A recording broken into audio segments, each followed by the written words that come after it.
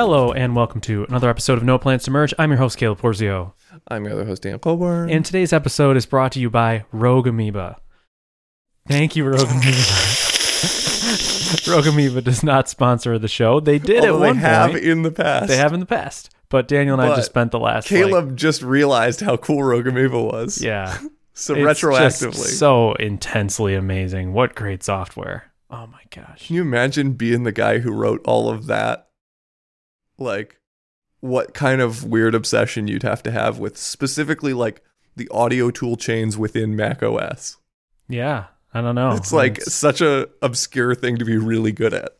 But it makes perfect sense. Just like zoomed in really hard on this thing. It's beautiful. I had Loopback installed like years and years ago. And I was always like annoyed by it. I didn't really understand its use. And then I forgot why I installed it. And then Audio Hijack I installed, and I love it, but it's actually confusing because I thought I'd be able to install Audio Hijack, and just by the name, I thought that, I'll be able to like transform an input. So my mic input, I'll be able to transform that feed, like change the EQ, something like that. And you can, and it's in like a workflow editor, like if you're editing like an Alfred workflow, like you just like create a new thing and put it in line. Little nodes and little connectors. Nodes, exactly, like a mind mapper app. Mm-hmm.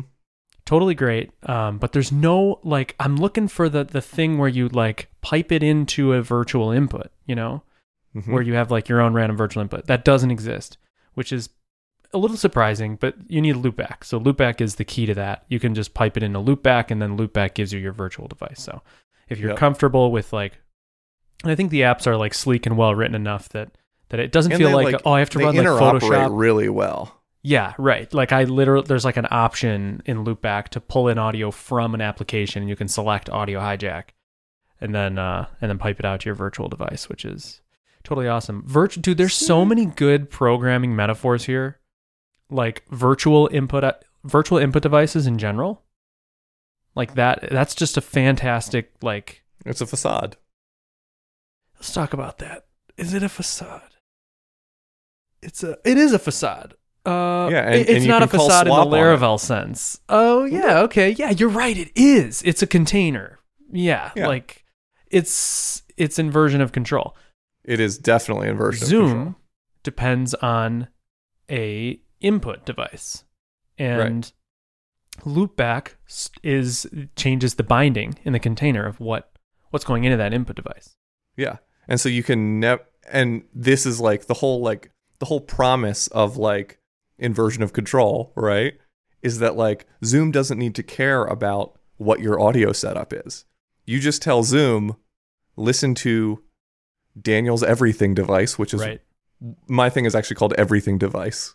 So I have a virtual device called everything device that just has all audio from my system and my microphone piped into it. Cool.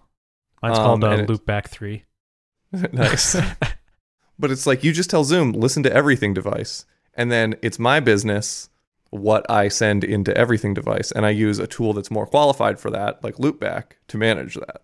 Right. So it's inversion of control, which means both ends. So Zoom doesn't care about where that audio comes from, and Loopback doesn't care about where that audio goes to. Right, exactly. Loopback doesn't care about Zoom. Zoom doesn't care about Loopback. You've inverted control into a virtual device, which is phenomenal. It's a phenomenal model. In Audio Hijack, so we're describing the interface where like you start out with an input source, you like drag an input source in, and then you drag in things to sort of mutate that input source. You can fork, you can like have two things. A given node can have multiple outputs, whatever. Did I explain my wife's podcast recording setup to you? Because it is so sick. So normally she and her co-host record in the same room, right? Mm-hmm. And so I have basically the same interface I have now, which is the Tascam US 1x2, but I got a 2x2 for them. So it just has two mic inputs on it, right? Oh, yeah, yep. But there's some weirdness with it where, you know how sometimes my mic audio will only come in the left channel? Yeah. So on that one mic goes in the left channel, one mic goes in the right channel. I guess it's like a USB bus problem or something. But anyway, it's only on the Mac. On Windows, it works fine. Okay. But anyway, what I'm able to do in Audio Hijack is I drag two copies of the same input, I pipe the left channel of one into one stream and the right channel of another into another stream. Yep. And I stereo pan it so that both of them are now stereo streams Right. of one microphone. And then I record each of, and then I put a little level meter in front of each so that you can tell if there's clipping. And then each of those goes into their own MP3 file. Yep. And then those two MP3 files go out to a single MP3 file. So they get one giant mix down of everything. But if there's ever a situation where someone's audio was messed up and we want to like fix it, you also have backup copies of the two individual MP3 files. And then they recently had to do an interview over Skype. So then I installed Loopback, used Loopback to pull the Skype audio in as a third input device and set up the exact same workflow for that. So now you're getting 4 files. So one for each participant and one for the master mixdown. That is fantastic. It's so cool. That is fantastic. Audio Hijack gives you full, with Loopback as well, you have full power. Like there's nothing you can't do. Yeah. And especially if you have like a programming mindset, like it's just a bunch of functions. It's like functional programming, drag and drop right. functional It's programming. functional programming. So I'm headed somewhere and I have a question and I want to know the answer. Can you take 2 inputs and pipe them into the same MP3 file? Yeah. So in Audio Hijack, a transformation can fork, but it can also merge. Can also merge. Oh, Deco. Yeah, that's what I'm saying. So that final MP3 file. Yeah, that okay, I'm that's what I outputting- thought. I zoned out for that part though. Yeah, And yeah. I wanted to make sure that was the case. Yeah. Okay. Deco. Yeah. Here's the thing. Well, so the transformations that you're just exactly functional programming, functional transformations. Like it's the same reason that functional like collections, transforming a collection is so nice because you're making these discrete changes at every step in the chain. Something where collections falls short that Audio Hijack is showing us, and I realize often that I need this, that I want this, is forking. To be able to fork a transformation and merge a transformation. So like so often I'm in a collection so I think chain. you can do that. Okay. Right? It's just that the interface isn't like a visual. Exactly. one. Is there a way to have like the concept of forking? The problem is it's a single chain of methods. So if you did a fork, you would... Oh, you're talking about like doing it fluently. Yeah. Like you can't do it fluently. So I'm wondering like, what's the alternative? Besides just like storing each part in a variable and then continuing their transformations and putting them back. I guess you could add like a split model. Or a split method, but then the re-merging would be impossible. Right, yeah. Yeah, I guess the actual need that this usually starts with is like somewhere in a transformation I want to access the original collection or the collection as it existed in one spot in the transformation. Yeah, well that's what temporary variables are for. I know, I'm just saying, then you have to do like a use statement and pull it in and I don't know. Yeah. I don't have a perfect concrete example, so it's probably not worth digging into it. But yeah, but yeah, no, it is very much just like functional fluency. Yep, which just feels so good. Yeah, it's incredible. Feels so good. Yeah, and it like works the way I think. Yep, exactly. That's how. And so the crazy thing is like this. We didn't mention this, but like you can. So VST plugins, they exist in the world, and you can just pull any VST plugin into Audio Hijack as a node, which means I could auto-tune. Literally, I could inline auto-tune. You could auto-tune. We should our do that. conversations. You could pull like an arpeggiator into our conversations and turn us into dubstep. Like you could do anything. You could just pull any random VST plugin for any purpose into Audio Hijack, which means like you're not stuck with like the best EQ system that like this dude could come up with. You can pull like the EQ system that they used to make the hit movie Cars. Cars. Like Lightning McQueen. Lightning McQueen sounds crispy, let me tell you. So yeah, Kachuga. You gotta respect good software, man. and it's one of those things where like I'm always excited. Like we were just talking about maybe using the soundboard thing to run our music through. Mm-hmm. I'm always excited when the opportunity to buy another Rogue Amoeba app comes up. Because I'm like, I want to just give them all the money that I have, or like all the money that I can give them. Yep. But like my heart won't let me buy an app I'm not going to use, you know? Yeah. So whenever something comes up where I'm like, oh, I could use the one Rogue Amoeba app I haven't bought yet. Dude, for I mean, that. I feel that way about everything. Yeah. Oh, I can finally buy that thing. That's what I did with But the iPad. Was like for the longest time, I was like, I really need to do more design and strategy and planning so that I need to have an iPad. Right. But yeah, it's really great. And you know who else is like that is Cory Doctorow. Any Cory Doctorow book that comes out, I'm like, oh, I must buy this. What was that? What's Cory going on Doctorow here? is like a science fiction writer, but also works for the Electronic Frontier Foundation. And he started Boing Boing. Not familiar. Boing Boing is like a big blog on the internet. Yeah, I know the internet, not Boing Boing. You've heard of the internet, yeah. What's that guy's name? Cory what? Cory Doctorow. Matthews? Doctorow. Doctorow. All right, I'll keep it up here in Google, and maybe I'll read something he's written. Crap Hound? So good. Incredible. Yeah, that's his personal site. Oh, cool. All right. Check it out. He helped me with the paper when I was in 9th grade. Really? Yeah, so this is back in the days of DRM on music. Mm-hmm. And he was he was probably the most public face of the anti-DRM movement. Oh, cool. In the early 2000s. Yeah. And I wrote a paper in 9th grade about DRM. And like copyright and the concept of DRM and why it was harmful. And I asked him to like read it and help me with it. And I emailed it to him, and he was in the middle of doing like a fellowship where he like taught a semester at Oxford University. And he podcasted. This is 2006, 2007. How old was I? I don't know. Probably 2005, 2006.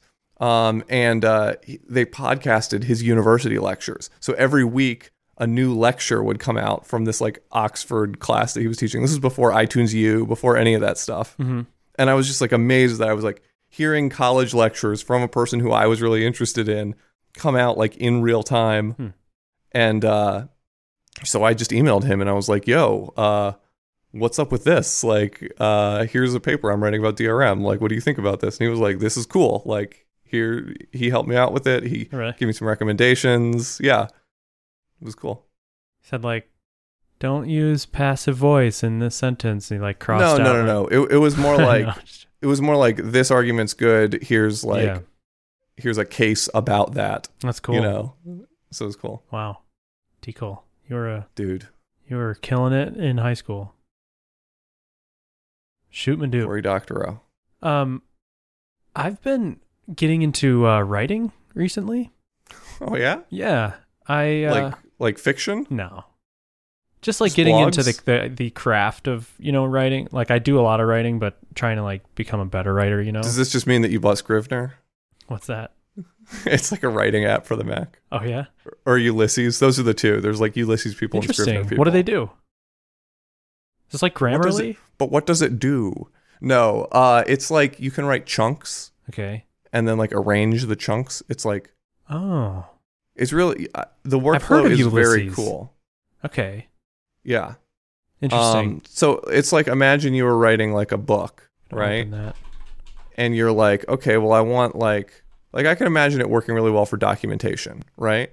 Because you're like, okay, I know how I want to document this method, like the X4 method of Alpine, right?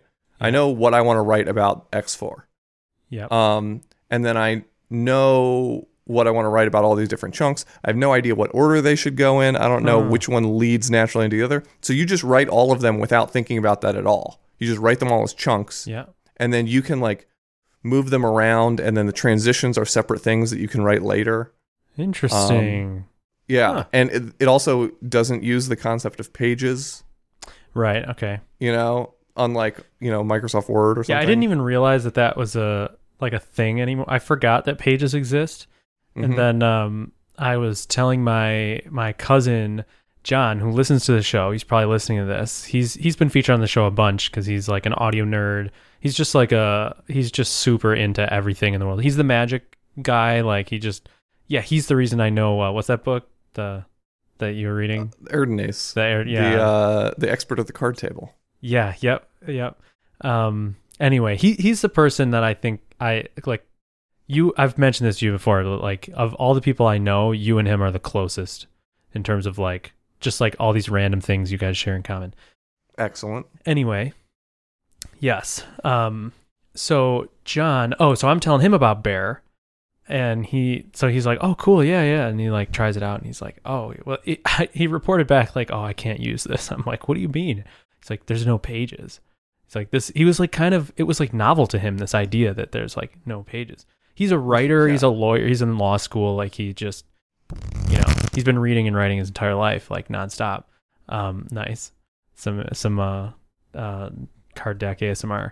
But anyway, yeah. And I was like, whoa, that's crazy. He's like, yeah, it's like part of writing to him is pages. So that's Bear is weird. Like out for him. He's like, yeah, no, that's terrible. Yeah, no, wild, but I guess, I don't know. I guess if you write for paper, you have to think about things like that. Right. Yeah, I don't know. Yeah. Did you say he's a lawyer? He's in law school. He's okay, so yeah. He like growing up, this guy, like, so my aunt was an English teacher, and I don't know, it's just wild. Like he's read more books than he probably has read more books than I've read by the time he was like 6, probably.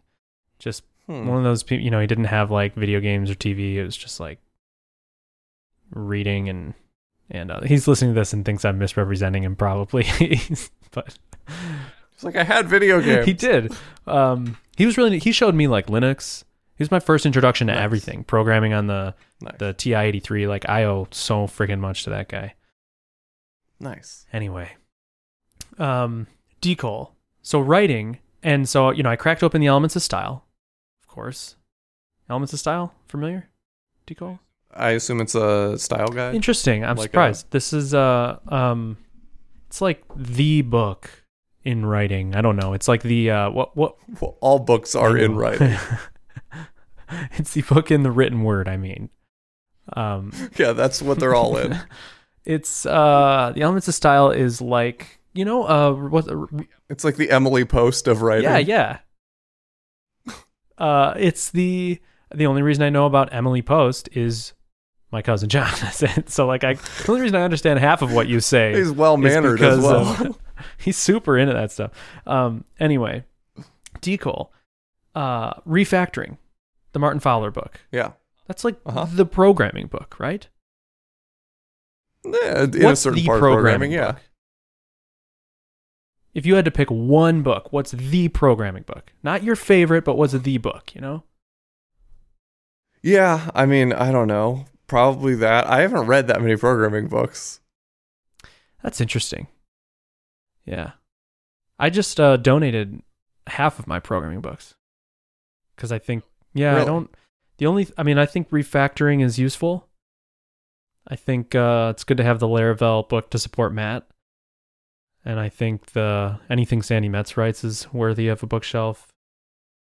Don't Make Me Think, stuff like that. But I don't know. I donated a bunch of like the head first, like design patterns and all that kind of stuff, Yeah. Learn DHTML in 30 days. What's DHTML? Is that like an old DHTML? Way?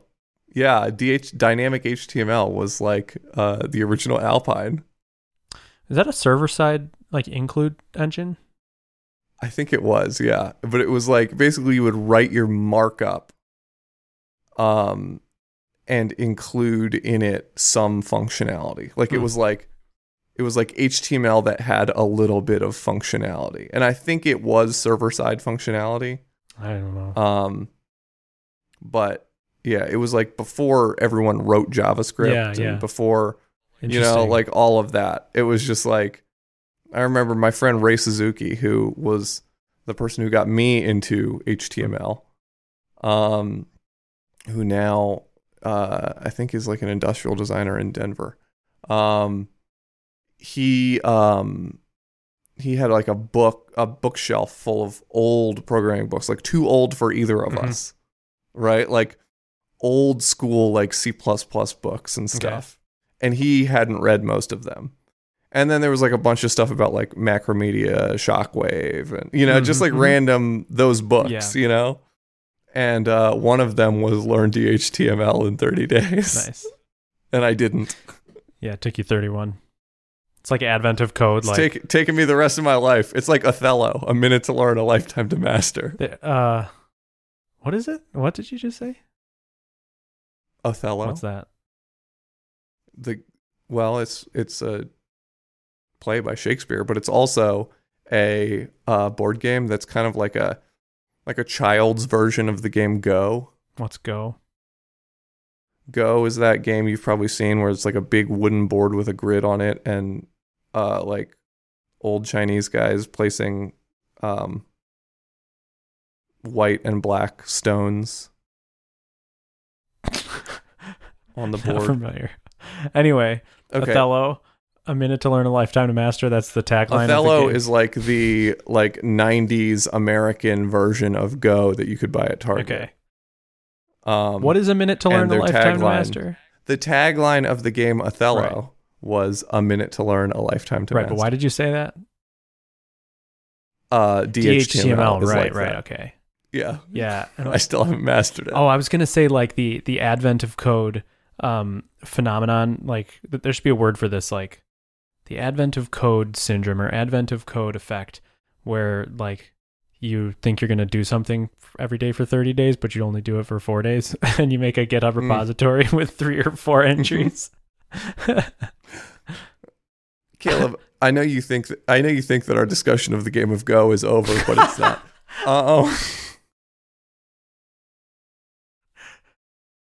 Can it be? Nope. Okay. Okay. Here's what I'd like to recommend to you and the listener. First of all, I'm going to recommend a piece of media, and I don't know the name of it, so good luck.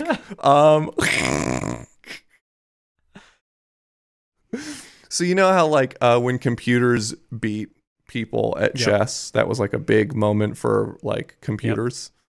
And that was done with pre-built engines, right? So basically the engines were sort of formulaic, right? Like they had watched a lot of games, or they had like a bunch of games in their memory. And so all of their calculations were based on all of this information they had been fed by the developers, right?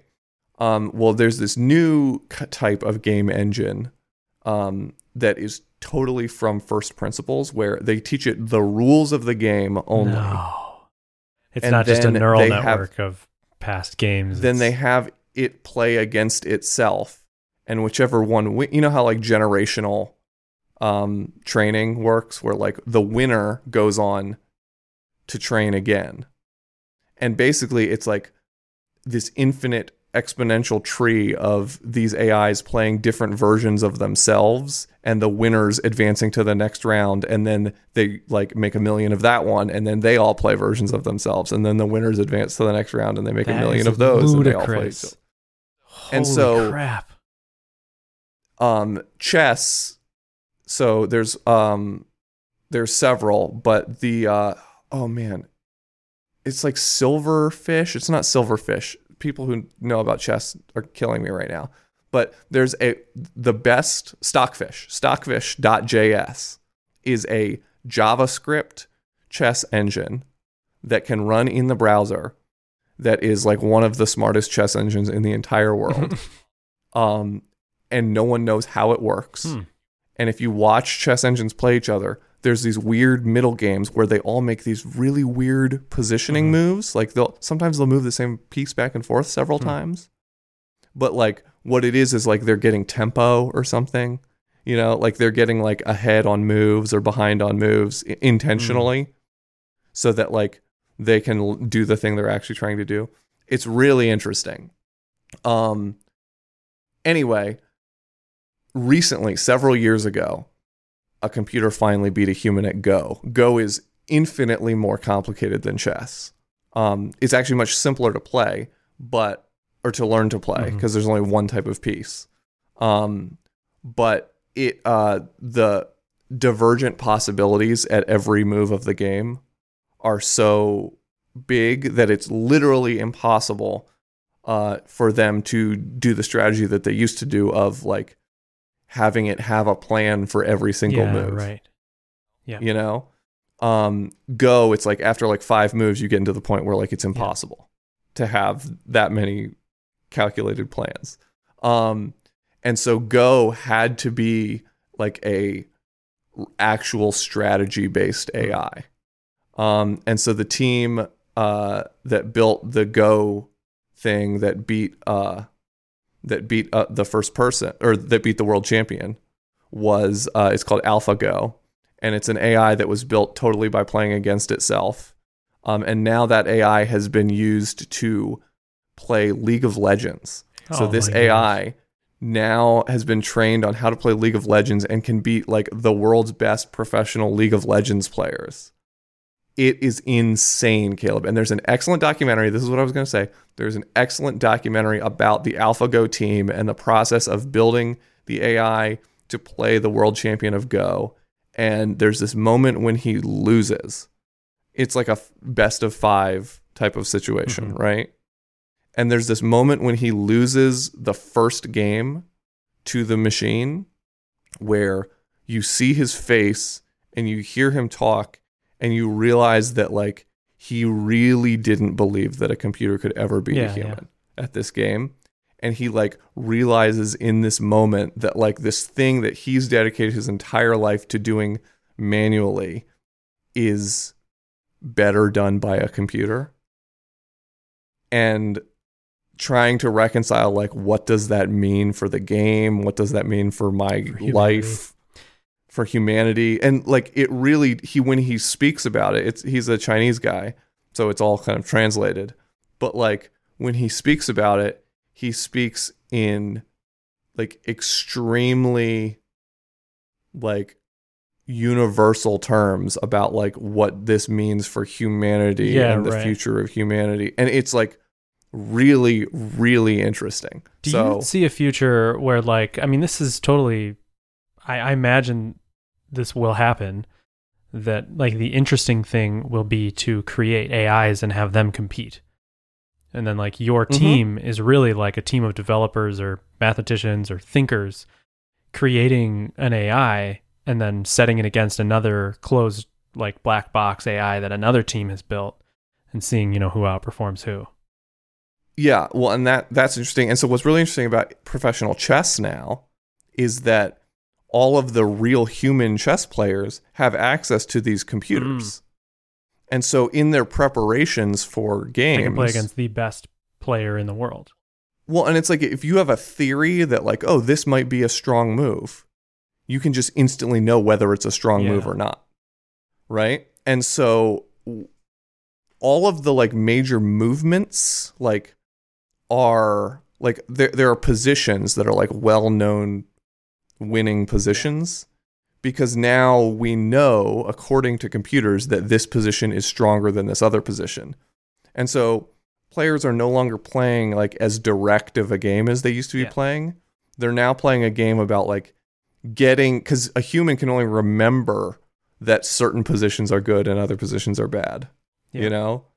And so they're playing this weird game where it's like the whole game is in the transitions from position to position, right? Because it's like, okay, I know the starting position, I know the position I need to get to win this game, and there's only like, comes down to like 2 moves. There's only really like 2 decisions in a lot of chess games, and they're just like, to make those decisions, you have to, in your mind, play out so many like divergent things, and like you're relying on things that you've seen computers do playing against other computers and stuff.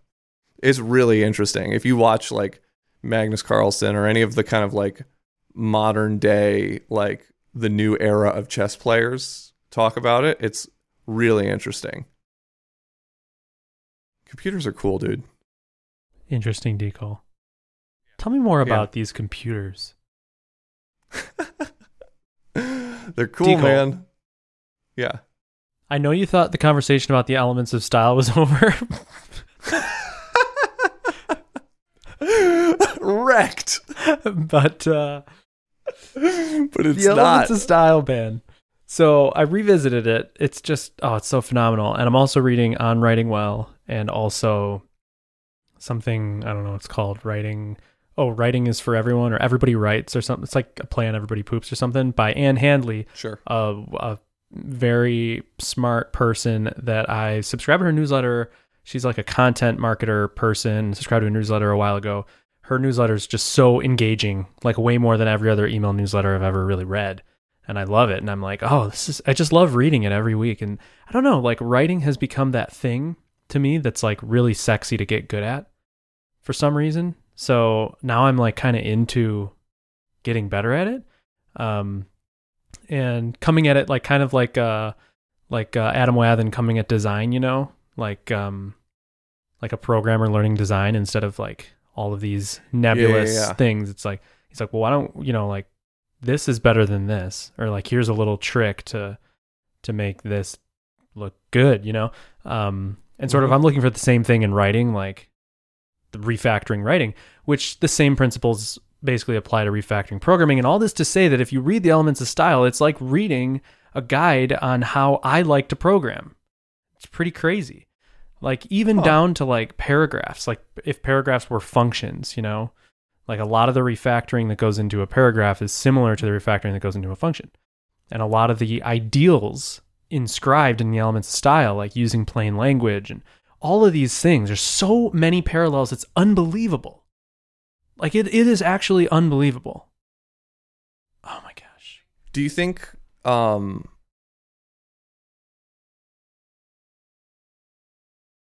there's like some universal truths in knowledge work that are like incommunicable, but like there's like some sort of a yearning that we all have when we like make things, you know, that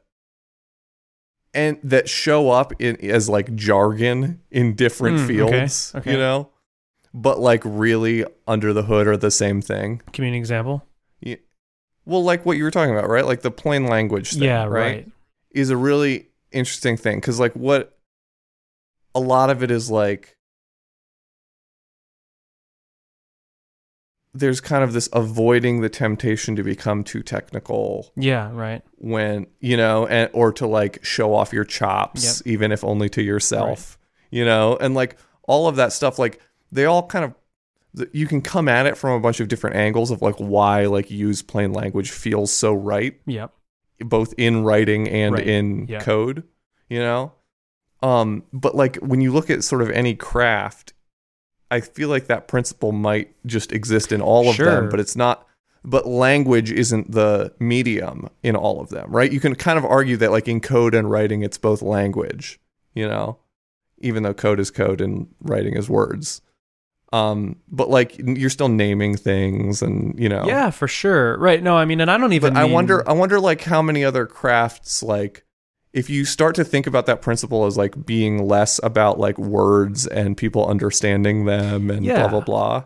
So I guess there's, there's the idea of like there's here's a pattern that don't do more than you need to. I mean, that's something that like shows up in know? every craft. So like woodworking, but it's also a style thing. Cause like you see, so in On Writing Well, there, you know, that's a lot of what she's preaching, but then she goes into, she's referencing like an author who is extremely ornamental, like adorns every sentence with these very fancy words, and it's an art piece and it's beautiful. But she's like, but he can do it. Like he like earned that, you know, like he started from the bottom, like he stripped down to the essentials and then built, like he has enough of a mastery of the English language for that to work and be his style. But then she compares like E.B. White, like an incredible writer who has a plain style. And what's his name? The guy who wrote Walden, you know, Thoreau. Like, you pick up any chapter of Walden and you'll read like the most plainly said thing. You know, it's just so plainly said. So anyway, but you know, so actually this is perfect transition to woodworking because Walden and Thoreau, he's like, what's that era? Like the Transcendentalist movement, like late 1800s. Anyway, basically the movement, the arts and crafts movement in the late 1800s, early 1900s, that basically birthed, it was like a reaction against like the ornamentalism, if that's even a word, of like the Victorian era. So in like Victorian like woodworking, you can imagine all the ornamental ornaments. Anyway, ornamental. Yeah, but then like in woodworking, it like moved to like mission style woodworking. You know, that you can picture if you go to like Frank Lloyd Wright, like architecture, like you can imagine that, that style of woodworking where everything's tongue and groove. Not tongue and groove, mortise and tenon joints, and tongue and, but yeah, mortise and tenon, everything, slat, plane, like very much like honest. It's honest. It's like stripping it to its essentials. So anyway, I think I definitely have like, I guess what I'm saying is maybe it's not just that simplicity or only using plain language is like the way to do something best. It's like, it's something that I encounter and gravitate towards in every field I encounter. And there's a massive group of people who also do that. And then there's a massive group of people who don't. Yeah. There's PHP Storm users and there's VS Code users. Well, I used to be a cook professionally, right? And I like worked in, I guess you could argue it was fine dining at the time. The food truck? Like it was, no, not the food truck.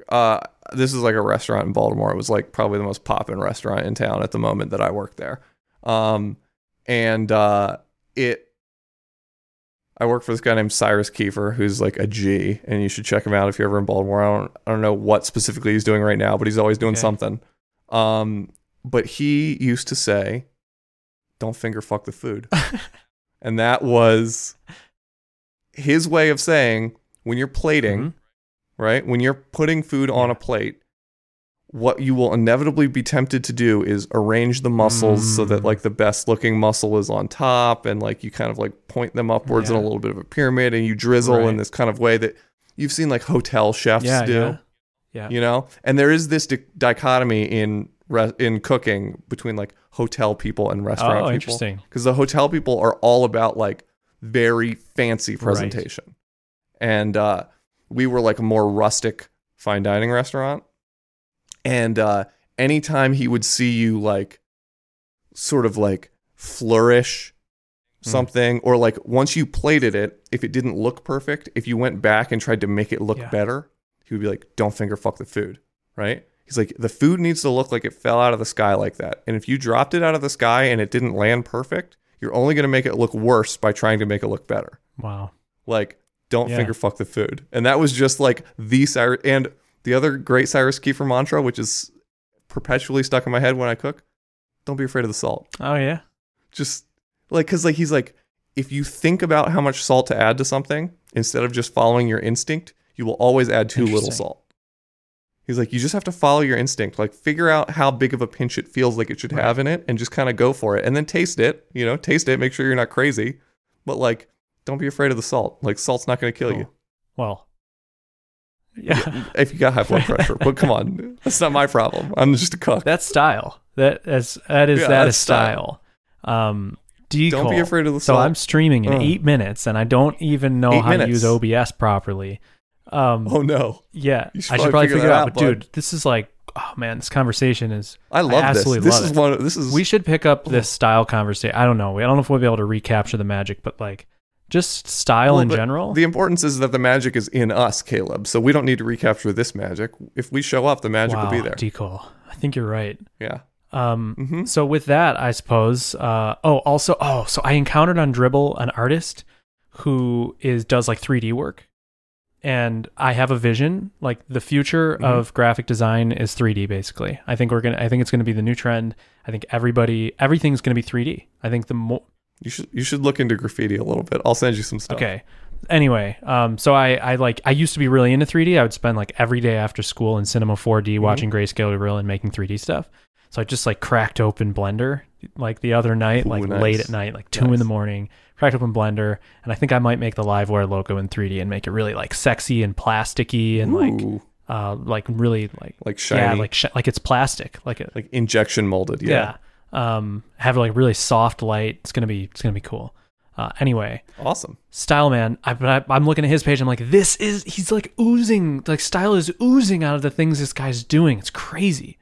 That is my favorite thing in the world, is pursuing style. Like, my gosh. All right, 6 minutes. So let's kill this stream here, or kill this audio hijack. No, this is a Okay. podcast that we do. Daniel, here. can you cue the outro music? Bum, Cue the outro music. bum, now. ba-dum.